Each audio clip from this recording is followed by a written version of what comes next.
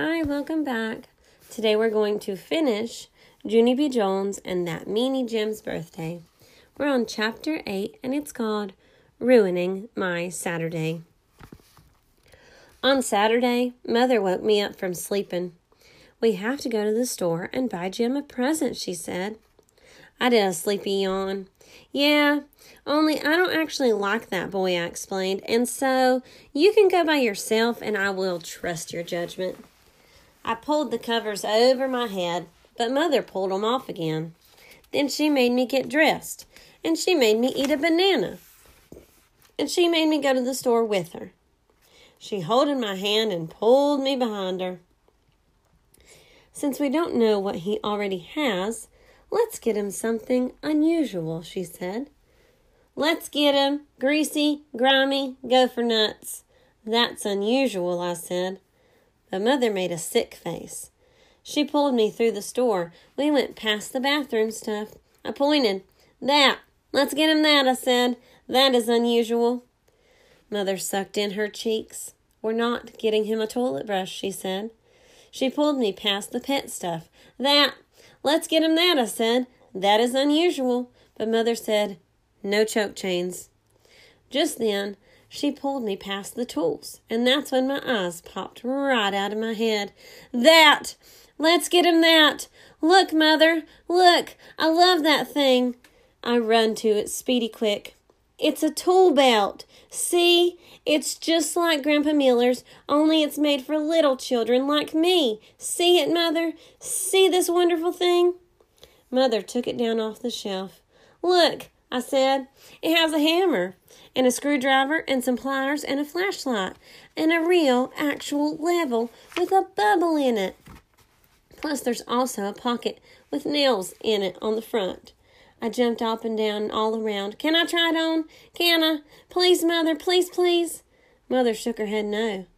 "We're not shopping for you today, Junie B. We're shopping for Jim, remember?" "I know it. I know we're shopping for that Jim," I said, "and so this can be for his birthday. Only first I have to try it on to see if it fits. 'Cause him and me are both the same size, I bet." Finally, Mother fastened the tool belt on me. "Whew! It has Velcro," I said. "I love this stickery stuff. Can we buy it? Please, Mother, can we buy it and take it home to my house?" Mother thought and thought. "I don't know, Junie B. Something tells me this isn't a good idea. I'm afraid that you will want to keep it." "No, I won't. I won't want to keep it. I promise, Mother. I promise.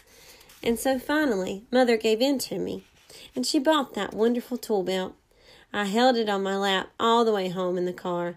Then I zoomed into the house, and I zoomed to my room, and I put that thing on me again. "Now I can do odd jobs," I said, real thrilled. I took the hammer, and I tapped on my wall. Then I screwed in a screw with the screwdriver. Plus, I also twisted my Teddy's nose off with the pliers. Only I actually didn't mean to do that one.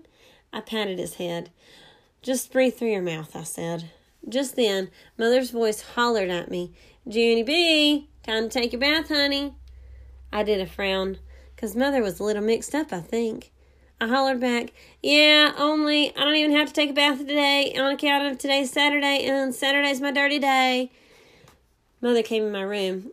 "I know today is Saturday, Junie B," she said, "but you're going to a birthday party. And when you go to a birthday party, you have to take a bath. Plus, we're going to have to wash and curl your hair." I backed up from her. "No," I said, "'cause nobody's even explained that to me before, and so that doesn't even make sense on account of I hate that meanie kid, so how come I even have to get clean for him?" Mother looked at the end of her rope. "When you go to a party, you take a bath. Period. End of discussion," she said. Then she left my room, and she went to start the tub.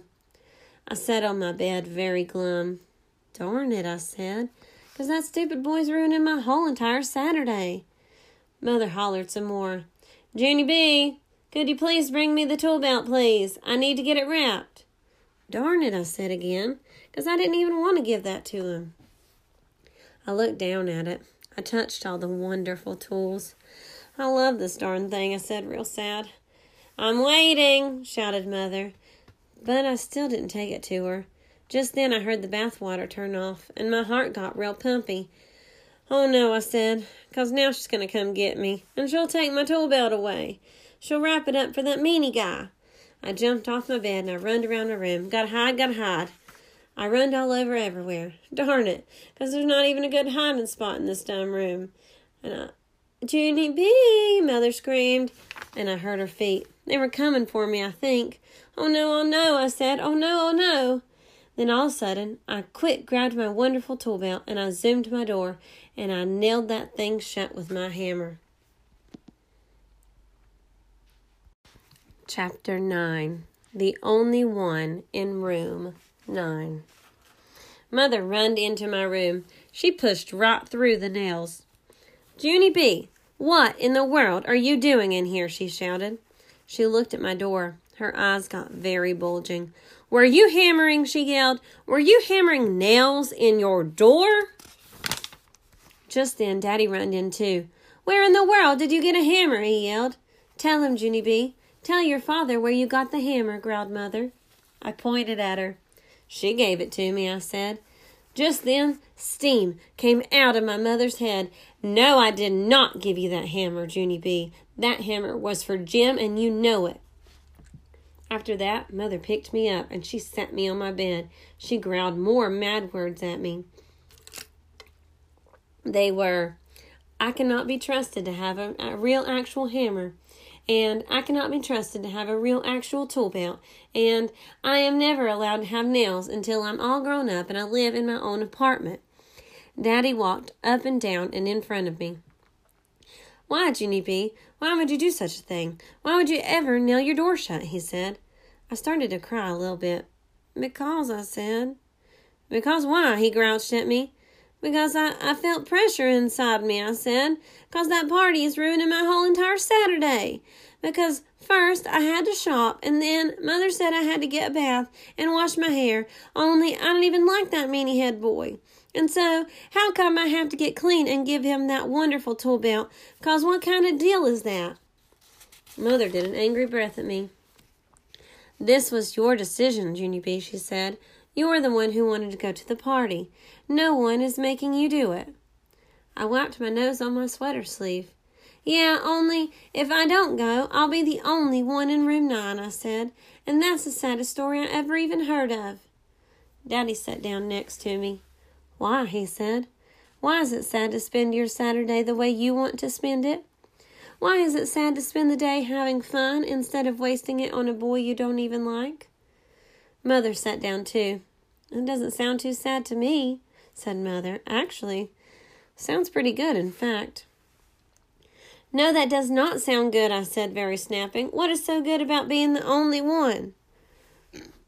Daddy did his shoulders up and down. "Lots of things," he said. "Like you'll be the only one who doesn't have to take a bath. Have you ever thought of that?" "And you'll be the only one who doesn't have to wash her hair," said Mother. "And," said Daddy, "you'll be the only one in room 9 who doesn't have to give Jim a present. How about that one, huh?" I sat up a little bit straighter, 'cause that one was excellent, that's why. Mother ruffled my hair. "And what about Grandpa Miller?" she asked. "You haven't forgotten that he invited you to his house today, have you?" Just then my whole mouth came open, 'cause I did forget about that. "The toilet," I said. "I forgot about that toilet. 'Cause me and Grandpa were going to fix that thing, and we were going to touch that big ball that floats on the top." Mother made a face. "Lovely," she said. "I know it is lovely," I said, "and so I have to get over there right now, or else Grandma's going to get to touch it and not me." Then Mother looked at me very strange, and Daddy went to get his keys. Mother and Daddy made me take the tool belt back to the store. They made me give it to the man. "Here," I said. "I cannot be trusted with this wonderful thing." The man smiled kind of sad. "Sorry, sis," he said. "That's okay," I said, "'cause the nails don't actually work that good." He gave me my money back. "Maybe when you're older," he said. "Maybe," I said. "Plus, I also might get a toilet brush." After the store, I went to my Grandpa Miller's. He was working in his garden. I ran my fastest at him. "Grandpa Miller! Hey, Grandpa Miller, did you fix it yet? Did you already fix the toilet?" He twirled me around. "Not yet," he said. "Not yet, I didn't. I've been waiting for you." And just then, me and him hurried up. We got our tools and we runned upstairs. Then we took the lid right off that thing, and I flushed all the water right out of it. And I touched the big ball. "This is fun, right, Grandpa Miller? Right?" "This is the time of our lives," I said. "It sure is. Of course it is," said my Grandpa Frank Miller. I laughed very happy. "Hey, Grandpa, guess what?" "I am the only one," I said. He looked confused at me. "I'm the only one in room 9 who's fixing a toilet," I explained. Then Grandpa Miller laughed too. "You're really something," he said. "You're really something too, Grandpa," I said back. Then I hugged him real tight, and I climbed up on his lap, and I told him a secret in his ear. And guess what else I whispered? I would still like a goat. The end. I hope that you enjoyed this story and that you come back for more stories in the future. Have a great day. Thanks for listening. Bye. Hi, I just wanted to let you know that I created a Gmail account so that you could send me emails. I would love to hear where you're listening from. Anything that you would like to tell me, I'm open to reading your emails about it. And also, if you have any book recommendations, I would love to hear them. I'm going to let you know what it is right now. Are you ready? It's the title of the podcast, Beloved Children's Books at gmail.com. Again, Beloved Children's Books at gmail.com. I hope to hear from you soon. Bye.